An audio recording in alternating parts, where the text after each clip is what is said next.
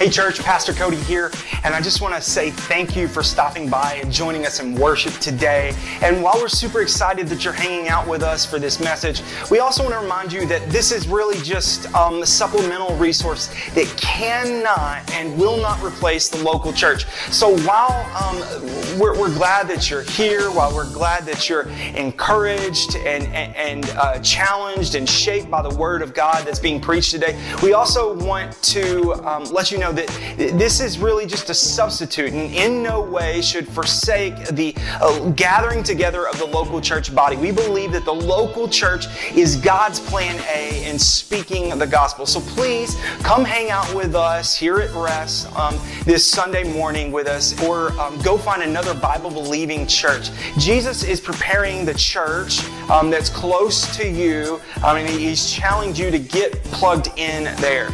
Jesus loves the church, and we love Jesus, and we believe that we can love Jesus better by being locally connected and serving her well. So just jump right in with us, and we're glad you're here. How are you? Boy, I started off my sermon with an I apologize for that. I take that back. Ums are bad words. That one's for free. You're welcome. There's something going on this morning. It is clear that the Holy Spirit is moving. Very, very clear. And I can tell you when the Holy Spirit moves, the enemy moves. And He is moving. So before we start today, we need to have a talk. While so much prep goes into Sunday morning, I want our enemy to know that this is not about performance.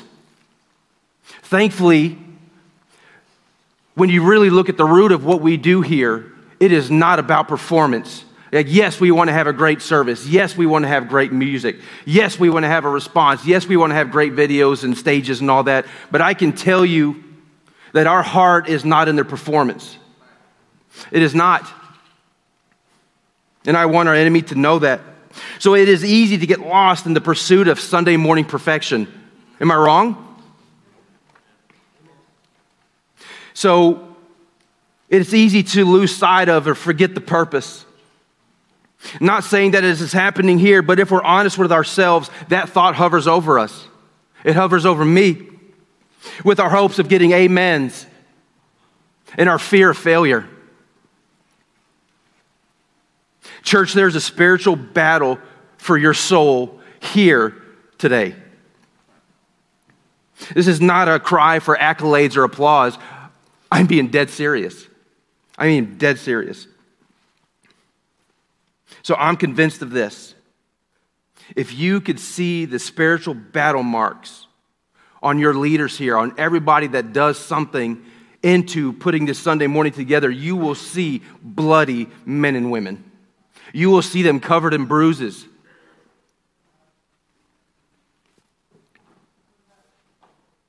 This is a wake-up call.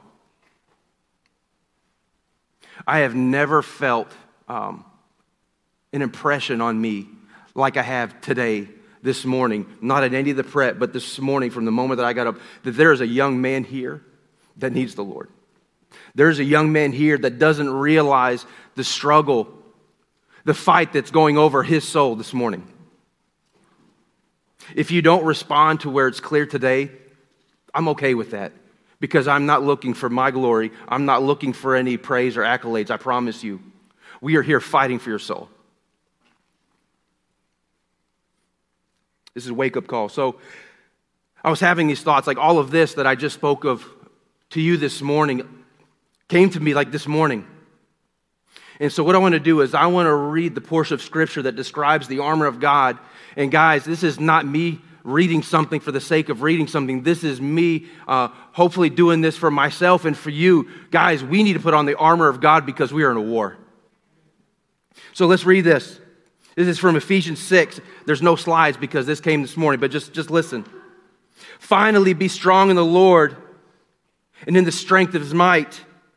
Put on the whole armor of God that you may be able to stand against the schemes of the devil. For we do not wrestle against flesh and blood, but against the rulers, against the authorities, against the cosmic powers over this present darkness, against the spiritual forces of evil in the heavenly places. Therefore, take up the whole armor of God, that you may be able to stand in the evil day, having done all to stand firm. Stand therefore, having fastened the belt of truth, and having put on the breastplate of righteousness. I'm going to pause there for just a second.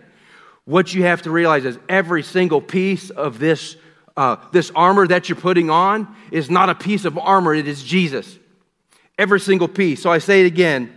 Having fastened on the belt of truth, Jesus is the truth. Having put on the breastplate of righteousness, Jesus is righteousness. And as for your shoes for your feet, having put on the readiness given by the gospel of peace, Jesus is the gospel. And in all circumstances, take up the shield of faith. Faith is in Jesus, with which you can extinguish all the flaming darts of the evil one, and take the helmet of salvation. Jesus is salvation, and the sword of the Spirit, which is the Word of God. Church, Jesus is the Word of God. Praying at all times in the Spirit, and with all prayer and supplication, to that end, keep alert with all perseverance, making supplication for all the saints, and also for me, that the words may be given to me in opening my mouth boldly to proclaim the mystery of the gospel. God, we are here to worship you. Jesus, you are our King and you are our Savior. You are our reason. Holy Spirit, we invite you here today. Fill this place. Church, pray with me. Father, there's a spiritual war going on. Lord, and where the Spirit moves, Satan does also.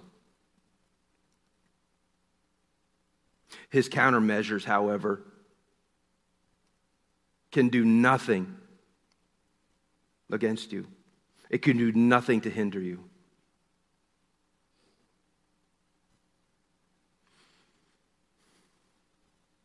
I do believe that we can prohibit the Spirit from doing his work. So God, I ask that you would help remove us from the spotlight. Please put yourself in it. God, I pray that you command all evil to steer clear of this place this morning so that your work may not be hindered. God, we pray this in Jesus' name. That was not my intro. I promise. This is my intro. So, during the construction of the house, and Cody, I thought about you like this whole time.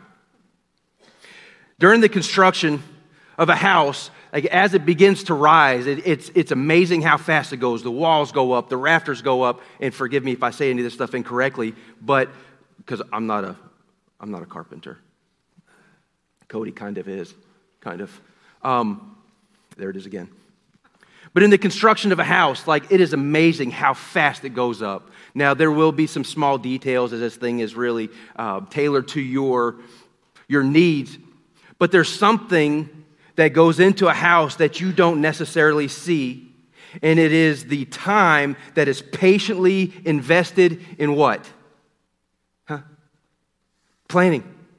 The foundation. So the foundation is carefully planned and measured, then is built slowly to ensure that it is precise, square, and true.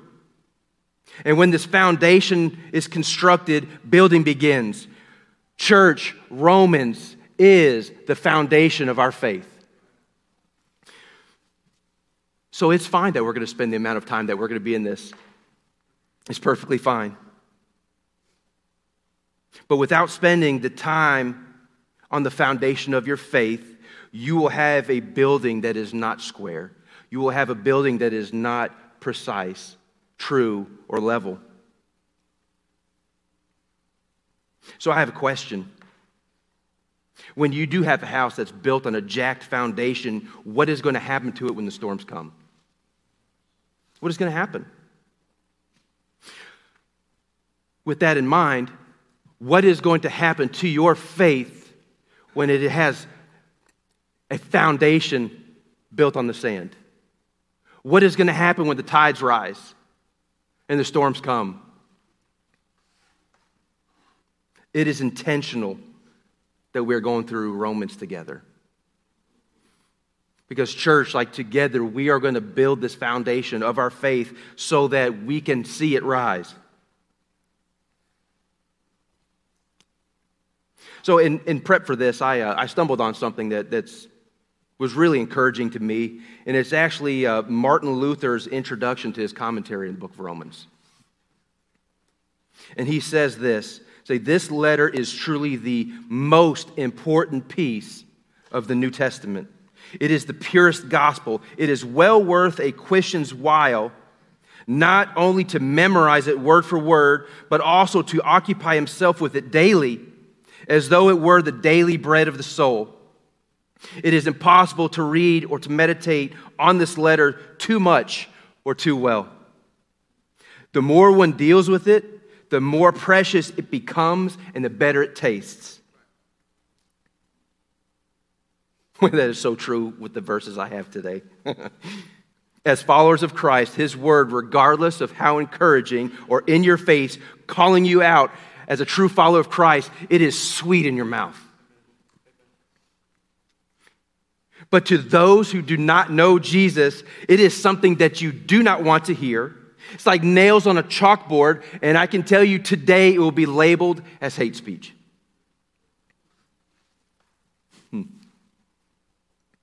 So, thankfully today I have nothing lighthearted. I have something very heavy. This is bucket number 2 of what we're getting into. So Romans is, you could break it all down. It goes into 6 buckets. Cody hit a home run closing the first, so we're starting the second. So the first bucket was this. It was Paul's greetings, his blessings. It was the man, the mission, and the message.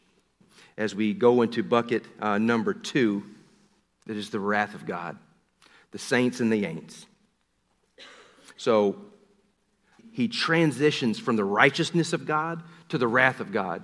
And again, remember, as a follower of Christ, while these words may be hard to hear, it is sobering, but it is sweet.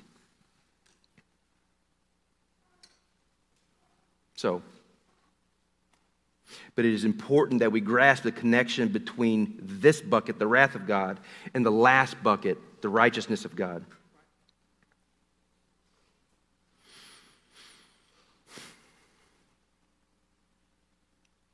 So in Romans 1, 16 through 20, which will be 17 through 20 today, Paul develops an argument of sustained logic, and he refers successively to the power of God, the righteousness of God, the wrath of God, and then the glory of God in creation. In addition, each statement he makes is linked to the preceding one. To clarify, we could read this argument of Paul in a dialogue like this. Paul, I am not ashamed of the gospel. Well, why not, Paul? Because it is the power of God that brings salvation to everyone who believes. But how, Paul? Because in the gospel, the righteousness of God is revealed. That is God's way of justifying sinners. But why is that necessary, Paul? Because the wrath of God is being revealed from heaven against all godlessness and wickedness of people who suppress the truth by their wickedness. But how have people suppressed the truth, Paul? Because what may be known about God is plain to them. Yes, indeed. For since the creation of the world, God's invisible qualities have been clearly seen.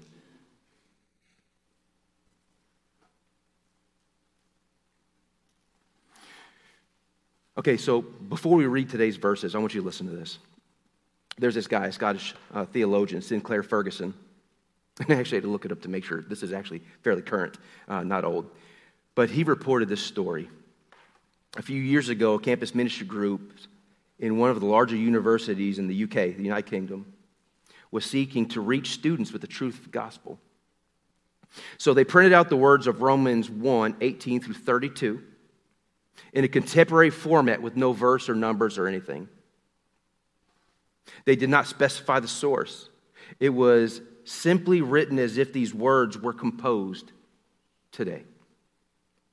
Soon after the documents were distributed, the leaders were called of the ministry to go before the university authorities.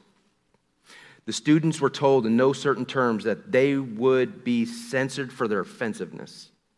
And the authorities demanded that the students produce the author of this offensive piece of writing. This is a portion of what they printed. I'll go ahead and throw up Romans 1. And I said 17 earlier. We're doing 18 through 20 today. I apologize. For the wrath of God is revealed from heaven against all ungodliness and unrighteousness of men who by their unrighteousness suppress the truth. For what can be known about God is plain to them because God has shown it to them. For his invisible attributes, namely his eternal power and divine nature, have been clearly perceived ever since the creation of the world in the things that have been made, so they are without excuse.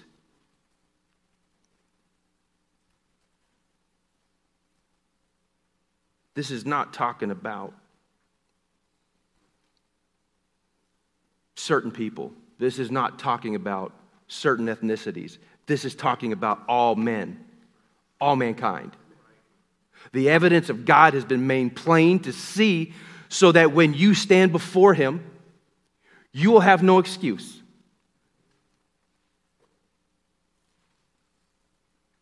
That's another one of my tics. I do this with my mouth like I'm thinking. I promise you. I'm sorry. The ums and the mouth covering.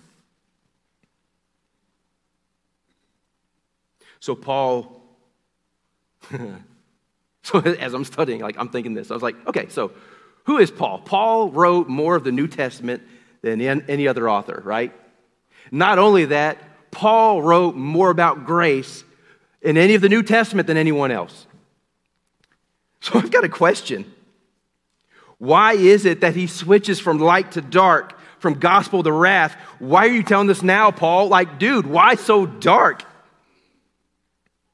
And Adam and I were having a conversation, and this came to him. You can't understand the good news of God until you understand the bad news of sin. I'll say that again. You can't understand the good news of God until you understand the bad news of sin. Houston, we have a problem. We, as men and women, we have a problem. Let's pray. Father, thank you.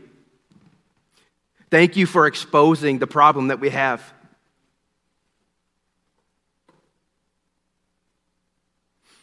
Thank you for your loving kindness. Thank you for your faithfulness. Thank you for your mercy, and thank you for your grace. You are not a vengeful, angry God. You are a God that is the very definition of love. But God, you have chose brave men and brave women to speak on your behalf so that we, the hearers, might understand.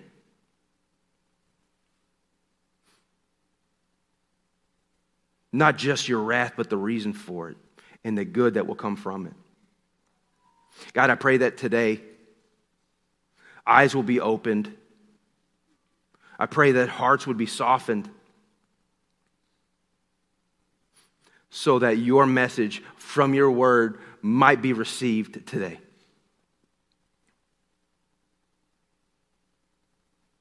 Lord, as a man, we all want to seem tough. It's just in our makeup.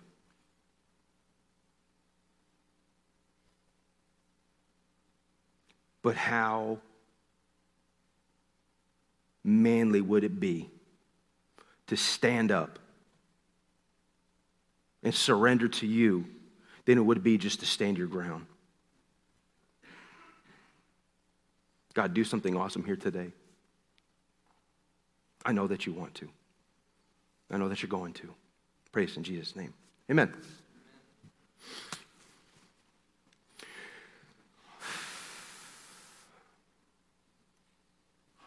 Okay, so as we look at these three verses, like what I really want to do is I really want to break these dudes down.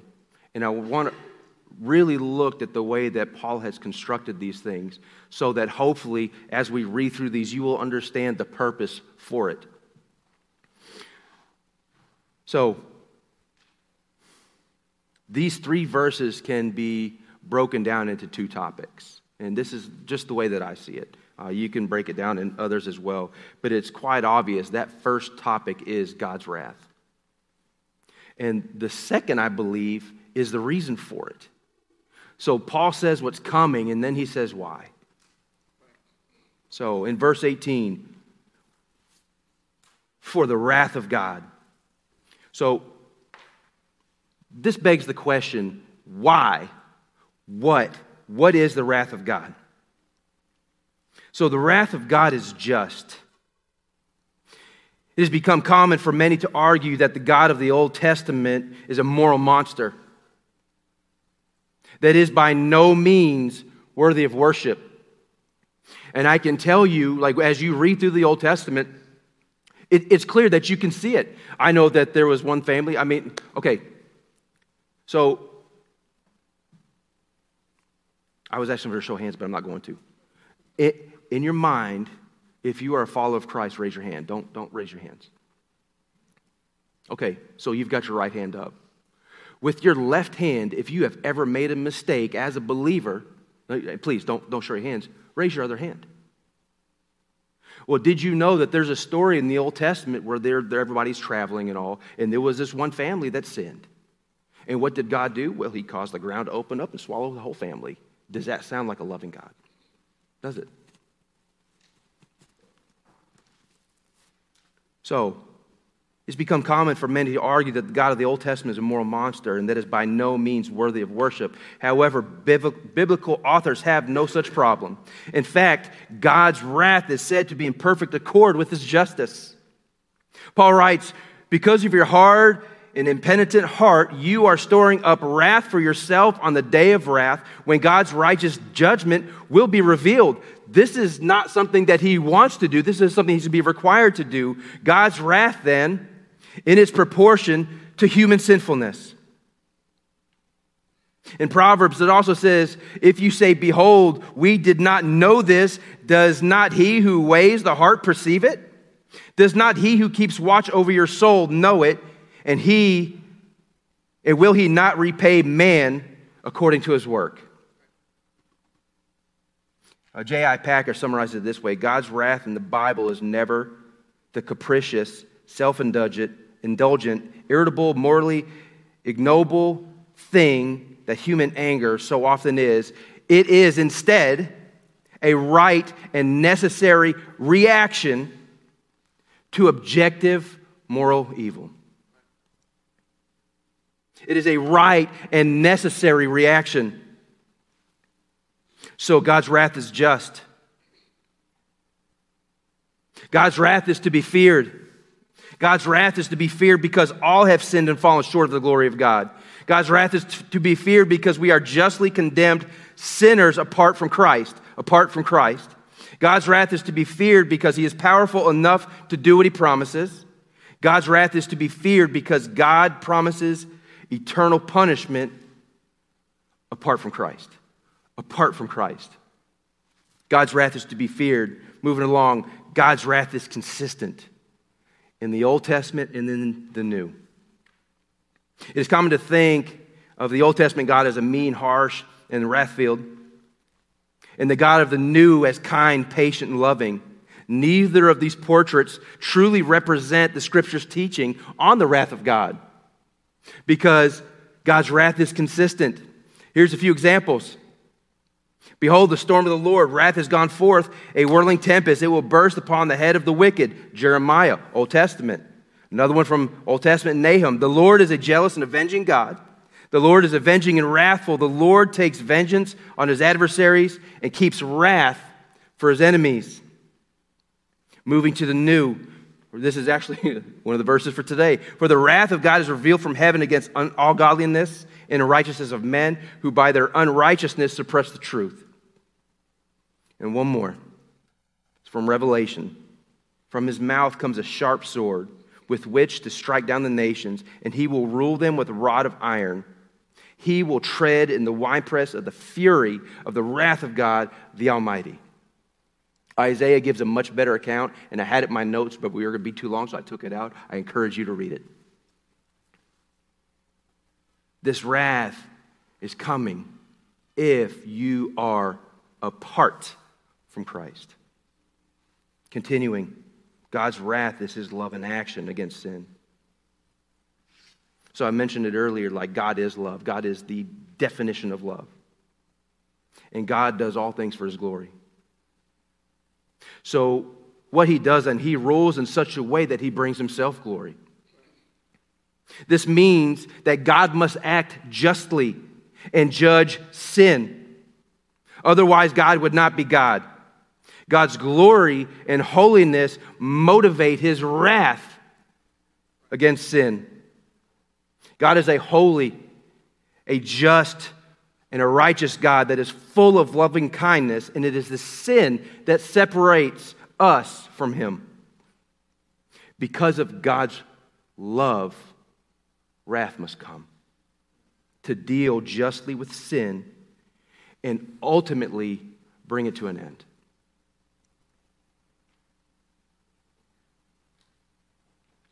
This is warming to the heart of his children and bitter to the taste to those that reject him. It is, after all, a fearful thing to fall into the hands of a living God. God's wrath is his love in action. And this is my favorite part. God's wrath is satisfied in Christ. This is the ultimate good news. Christ Jesus came to the world so that he might save sinners. Because of Christ, God can rightly call those who were once sinners justified. What does it mean to be justified? It means that you can stand before a holy God just as if you have never sinned or ever will. You stand justified before the Father. You stand as a righteous saint before the Father because God's wrath is satisfied in Christ. So, in saving us from his own wrath, he saves us from his wrath. God has done what we could not do, and he has done what we do not deserve. So I really like this little quote here, and I'm going to keep it like old school, so bear with me. It sounds a little King James. Because there are new renditions of this song, but I'm going to read you. This is Charles Wesley. He rejoiced in this good news. And bear with me because I don't speak this way, but here we go. And can it be that I should gain an interest in the Savior's blood? Died he for me who caused his pain? For me who him to death pursued?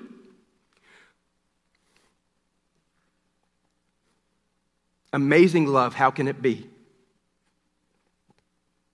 that you, my God, should die for me? God's wrath is satisfied in Christ. Do you really think that the second person of the Trinity wanted to step out of perfection, out of paradise, to come here and live this life? Knowing that he was born to die, not just to die in his sleep, but to die a horrible death. Do you think that he wanted to do that? Of course not. But do you think that because of his love for us, that he was 100% willing? Yes. God's wrath is satisfied in Christ. I'm not crying, I have an itch. Boy, I almost did. I'm going to tell you a little, no, I'm not. Jesus, I'm sorry.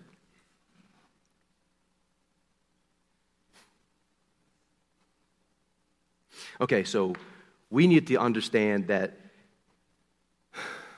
God's wrath is not like ours.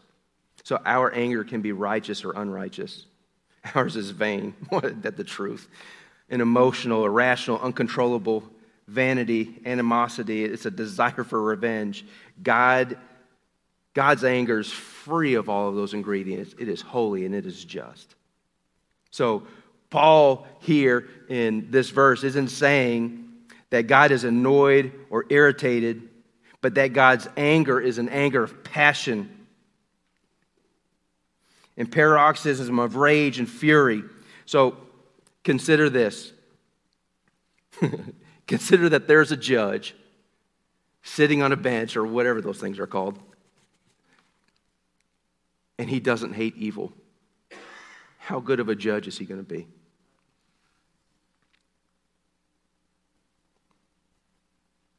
So it's perfectly normal for a holy God to be moved to anger against evil. Okay, moving along in verse 18. So this wrath is revealed from heaven. I just did it, sorry. So if you've been around me very long, you know that I've got ADD. It's pretty bad. As Summer so gracefully pointed out, it's probably worse in our house. That was awesome. But as I'm looking at something, like, my brain just starts spiderwebbing. And so when I hear certain things, I think about certain things. So this wrath is revealed from heaven. So what my brain does is when I see revealed, I think reveal. Reveal is revelation. And I know that that rhema is revealed truth, which that's not really the case here. But the revealed here is apocalypto. And I think about, like, when God's wrath is really coming. I don't know why I'm smiling, but I am. But all these apocalypse kind of movies that you're seeing, like, it is going to be like that. Now, there is a wrath in the here and now, but there's a wrath that is coming that will be revealed from heaven. And it will be like that. So Jesus has something that is hidden. And at the right time, he unveils it. He apocalyptos it. Like, he is going to reveal it. So the revelation of his wrath is something that is stored up, something that is coming. And what we have to realize is it's just not wrath that he just wants to minister. What it is this wrath that he has is a reaction to an action. He is countering that thing for us. So this wrath is revealed from heaven. Moving along. So this wrath revealed from heaven is against all ungodliness and unrighteousness of men.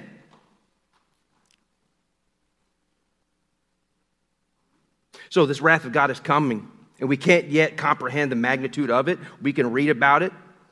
And to be quite honest, unless we're going through it, I really don't think that we can fully understand what it's going to be like.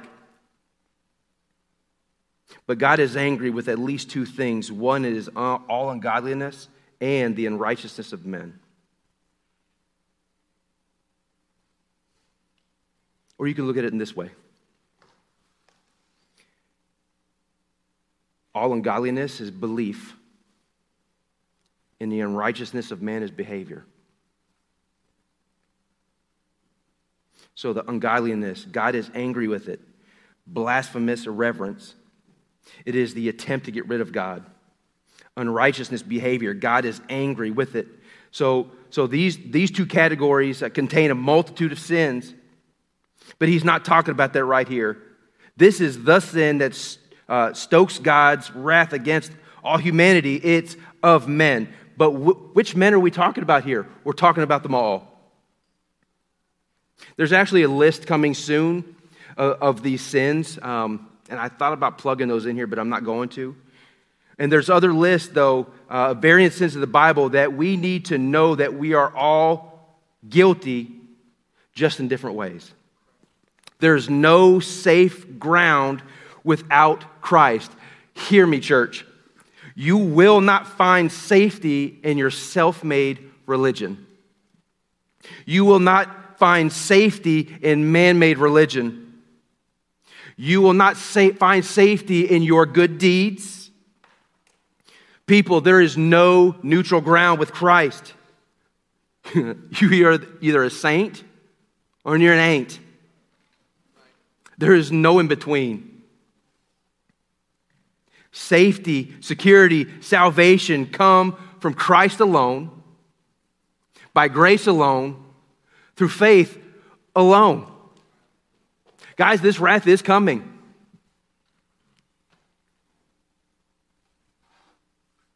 Moving along. So this revealed wrath against all ungodliness and unrighteousness of men, who by their unrighteousness suppress the truth. Suppress means to prevent someone from using their power or to repress or put into detention.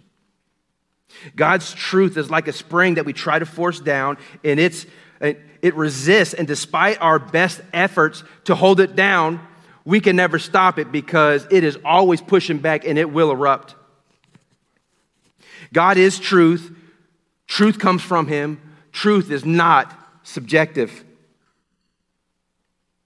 So we suppress the truth. Our problem is not mental, that we don't know right from wrong, so we don't know what to do. Our problem is moral. We know what is right and wrong. We just don't like it, so we don't do it. Ain't that the truth?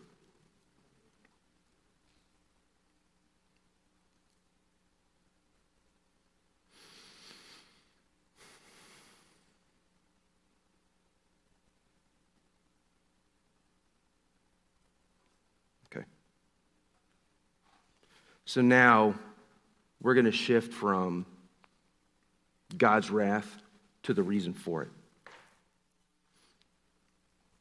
Let's read, we'll start with 19. For what can be known about God is plain to them because God has shown it to them.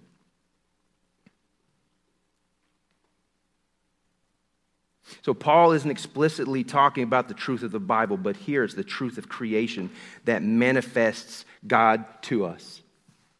The knowledge God shows us about Himself isn't for the elite or intellectual. It's not obscure or hidden, and it's not hard to find. You just need to look around.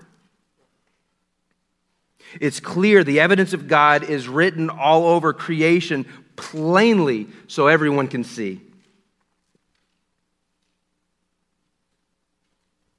I got this from a friend. This is pretty awesome. Okay, so picture this, if you will. So God is a teacher. So because of that, we can't say that the student didn't learn because the teacher didn't teach well in this case. So God shows it to everyone. In the Greek, agnosis means without knowledge. The atheist says there is no God. The agnostic says, I don't know if there is a God. I am agnosis. I am without sufficient knowledge to make a decision from this. Incidentally, the Latin word for agnosis is ignoramus. I borrowed that. That's not mine, but that was good enough to be here. Thankfully, we get to laugh about something. All right. So back to the dark. You know what I feel like? I feel like I'm stuck out in the ocean and I can't see land anywhere. And it's not that the waves are up. I mean, I'm just out there, man. I'm just trying to tread water, and I feel like the surface is right here dealing with all this dark stuff. And I just went, just came with just. I'm back underwater. Here we go. I apologize for me. Okay, so the atheist and agnostic problem isn't that they don't know that God exists. Their problem is that they despise the God that they know exists. Let that sink in. The problem is that they despise the God that they know exists. It is not intellectual, it is moral. They hate God and His truth. Here's a quote from C.S. Lewis. A man can no more diminish God's glory by refusing to worship Him than a lunatic can put out the sun by scribbling the word darkness on the walls of his cell. God is the truth. He will remain. whether we like it or not.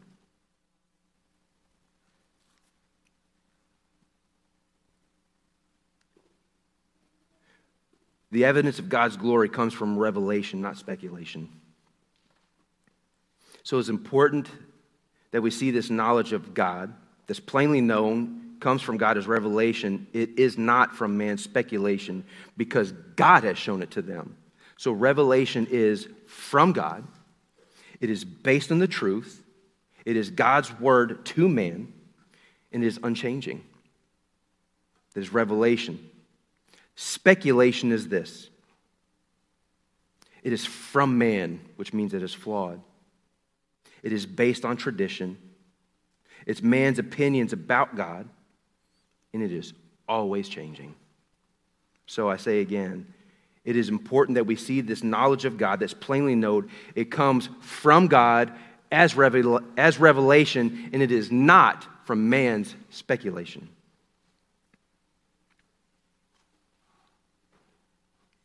So we'll go to verse 20. For his invisible attributes, namely his eternal power and divine nature, have been clearly perceived ever since the creation of the world in the things that have been made.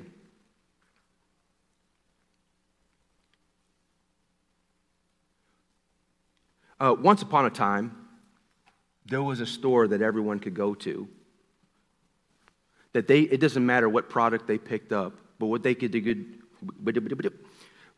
do is they could take that thing and look underneath and look for the made by stamp that was on it. And at this one store, every single one, it would say made by the USA. Every single one.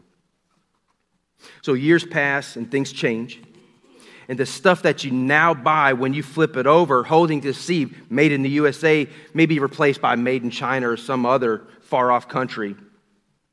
So though world powers rise and fall, though generations come and go, though manufacturing giants change continents, from the beginning, creation has a made by stamp on it. All of it has this stamp, made by God. Everything. And it is not so it's the intellectuals or the thinkers that have to look at something and say, oh, well, if I really look at that, yeah, I can see evidence of the Creator there. No, He has made it plain to all. So what I want to do, there's a few slides that we're going to put up, and I want you to see these things. And if you haven't ever seen these before, it's actually pretty awesome, and I'll just describe it just real quick. So go ahead with those if we're ready.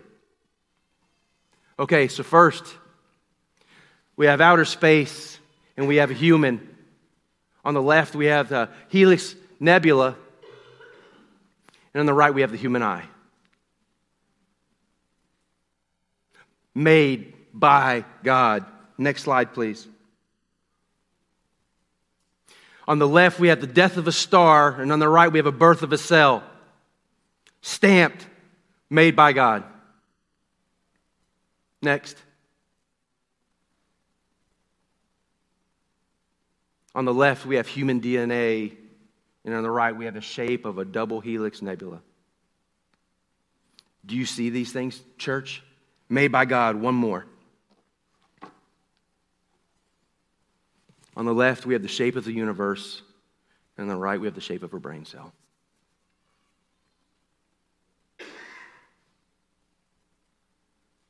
The invisible attributes of God have been plainly known to all men. I don't have a slide for this, but think about this. Think about the life cycle of a plant. So a plant produces a seed. And what that seed does is that seed withholds all of the ingredients that is required for new life. And so when that seed is planted and that new plant begins to grow, do you know what the seed does? The seed dies in the process so that new life may come. Does that sound familiar? Think about this. The caterpillar. I mean, that's a pretty elementary one. But you have some ugly, squishy, 100-legged worm thing that will go into a cocoon, and it will emerge a completely different creation. I could go on, but throughout all of creation, you turn that thing upside down and it says, made by God. Made by God.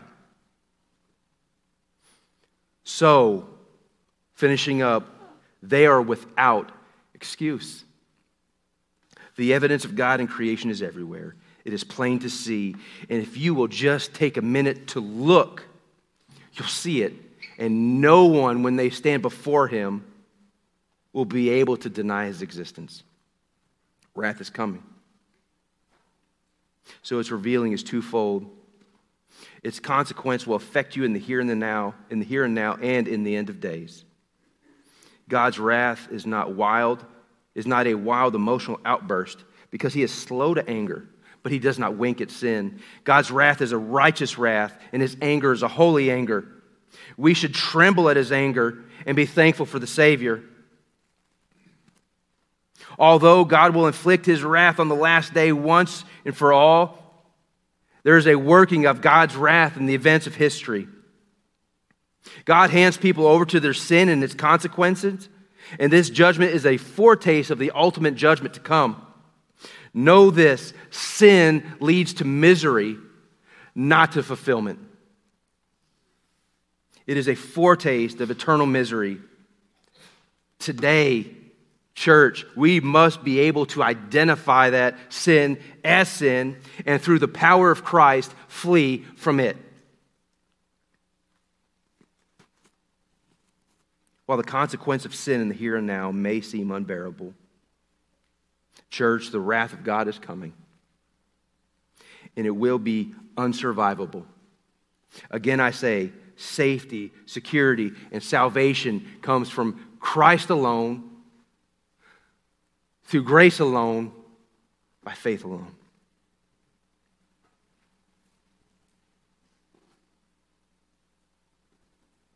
So, are you beginning to see why Paul switches from light to dark, from the gospel to wrath, and the importance of it? And do you truly understand the purpose?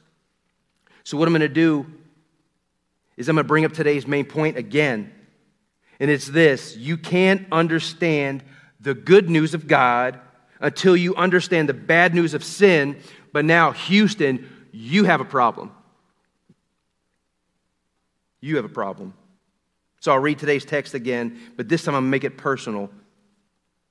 For the wrath of God is revealed from heaven against your ungodliness and unrighteousness, who by your unrighteousness suppress the truth.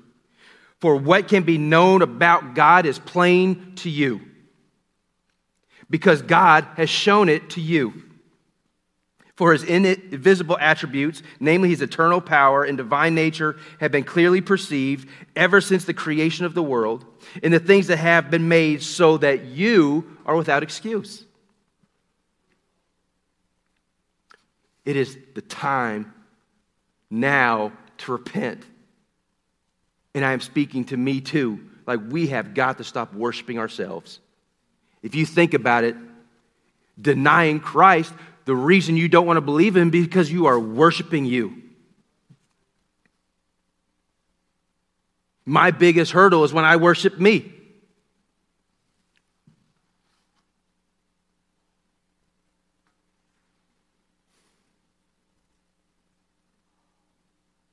You know, I can't for the life of me I can't figure it out why so many people will not take just a minute to consider God. I can't grasp why somebody would not just stop to think with their eternity hanging in the balance. I mean, eternity is a long time to be wrong, right? So, if we're gambling on our eternity, why not take just a little while to find out if this Christ who we're following or hope that we're following is the truth? Why will the world not do it? can't figure it out. So to the non-churched, the underchurched, the overchurched, the wrong church, the hurt by the church, the name your excuse churched, eternity is a long time to get it wrong. It's a long time to get it wrong. Man, turn from yourself to him. Okay. So this is a call, not for yesterday, not for tomorrow, for now.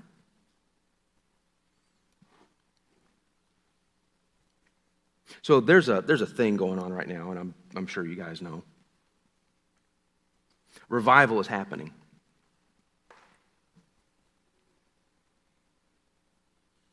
And it really makes you stop and think. About all of these true revival movements, it begins with something. And it's repentance. You know, repenting just means just to turn. To turn away from, if I'm going this way, man, I've got to stop. I've got to turn away. True revival begins with repentance. This is people stopping to see God for who he is, and he's holy. It's people seeing themselves for who they are, apart from him, which is unholy. So when this happens, like there's a great gospel collision. So if you want to experience God the Holy Spirit in revival where you're standing, then you've got to come to God the same way with a repentant heart.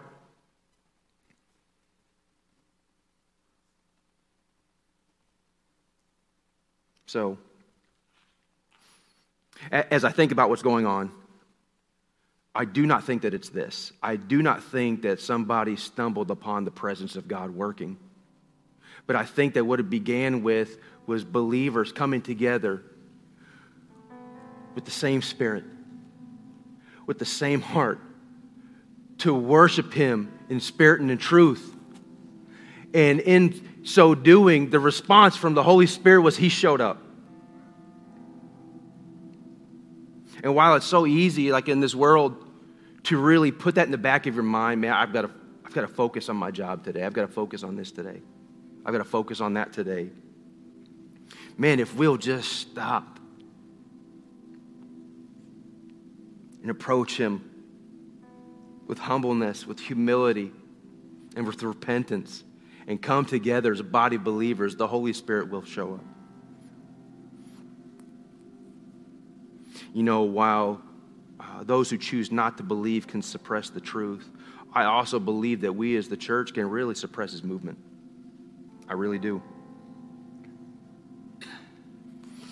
But as I see these videos and I see people waiting for a mile to get into just, I mean, let's be honest, it's just kind of an old traditional looking church building, nothing flashy about it. People waiting just to join. Like, this gave me a glimpse of our eternity. Just constantly, without stopping, worshiping the Father. And it's not something out of duty, but just something out of a reaction. We just can't help it, but just to praise. You have people driving miles and miles and miles just to go and worship.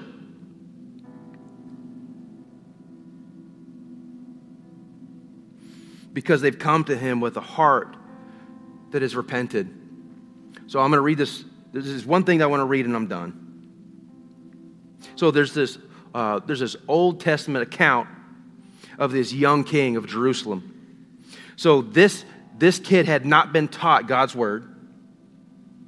And when he heard it for the first time, it wrecked him.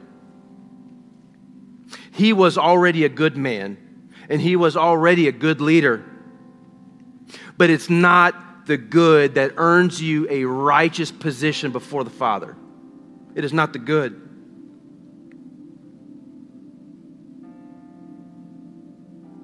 It's the story of Josiah. So Josiah was 8 years old when he became king, and he reigned in Jerusalem 31 years. He did what was pleasing in the Lord's sight and followed the example of his ancestor David. He did not turn away from doing what was right. In the 18th year of his reign, King Josiah sent Shaphan, the court secretary, to the temple of the Lord. He told him, "Go to Hilkiah the high priest and have him count the money the gatekeepers have collected from the people at the Lord's temple. Entrust the money to the men assigned to supervise the restoration of the Lord's temple.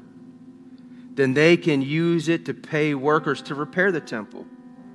They will need to hire carpenters, builders, and masons. Also, have them buy timber and the finished stone needed to repair the temple. But don't require the construction supervisors to keep of the count of the money they received, for they are honest and trustworthy men." So the temple had gone into ruins, and righteous King Josiah comes. He's like, we need to rebuild this thing. Hilkiah the high priest said to Shaphan, the court secretary, "I have found the book of the law in the Lord's temple." Then Hilkiah gave the scroll to Shaphan, and he read it. Now, mind you, this book was hidden. Their Bible was hidden. Nobody knew about it. Nobody knew its words. Shaphan went to the king and reported, "Your officials have turned over the money collected at the temple of the Lord to the workers and the supervisors in the temple." Shaphan also told the king, "Hilkiah the priest has given me a scroll." So he read it to the king. When the king heard what was written in the book of the law, he tore his clothes in despair. Then he gave orders to Hilkiah the priest, Ahikam, Akbor, Shaphan, and the court secretary, and Asaiah, the king's personal advisor, "Go to the temple and speak to the Lord for me and for the people and for all of Judah. Inquire about the words written in this scroll that has been found. For the Lord's great anger is burning against us because our ancestors have not obeyed the words in this scroll. We have not been doing everything it says we must do." So Hilkiah the priest and all those dudes went to the new quarter of Jerusalem to consult with the prophet Huldah. She said to them, "The Lord, the God of Israel, has spoken. Go back and tell the man who sent you, this is what the Lord says. I'm going to bring disaster on this city and its people. All the words written in the scroll that the king of Judah has read will come true. For my people," listen, church, "for my people have abandoned me and offered sacrifices to pagan gods. And I am very angry with them for everything they have done. My anger will burn against this place. It will not be quenched. But go to the king of Judah who sent you to seek the Lord and tell him, this is what the Lord, the God of Israel, says concerning the message you just heard. You were sorry and humbled yourself before the Lord. It takes a man. When you heard what I said against this city and its people, that this land would be cursed and become desolate, you tore your clothing in despair and wept before me in repentance. And I have indeed heard you, says the Lord. So I will not send the promised disaster until after you have died and buried in peace. You will not see the desire I'm going to bring to this city." So they took her message back to the king.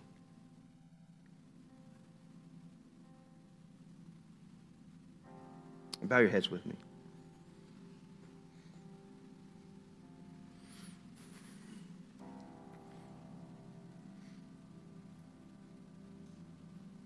Father, I'm not excited about your wrath, but I understand it. I understand the why.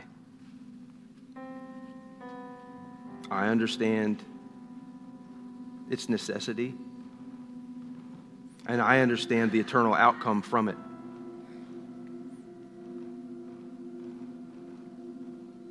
God, I said it earlier. There is a young man here that is struggling.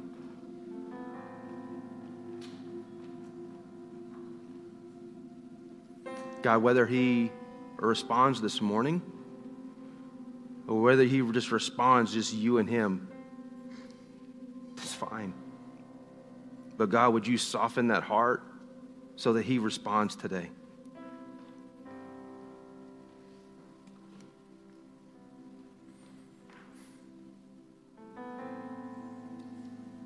God, God, I pray that we as a church, with all of our faults, with all of our shortcomings, still worship you in spirit and truth. Lord, give us a repentant heart, and give us your strength as we leave here today to be that light for you, to be that evidence of you. I pray that as people see us, your creation, a new creation, that it will be undeniable that we have a stamp on us that says, made by God. Thank you, Father. In Jesus' name. Okay. So, we all, maybe by ignorance, are worshiping idols. Maybe we're just choosing to do it because we don't care. But guys, today we have got to put those down. We have got to humble ourselves before the Father. And we have got to be repentant, turn from our ways, and turn to Him. So today, if you're that guy, like find me, find somebody, and let us introduce you to the Father who is drawing you here.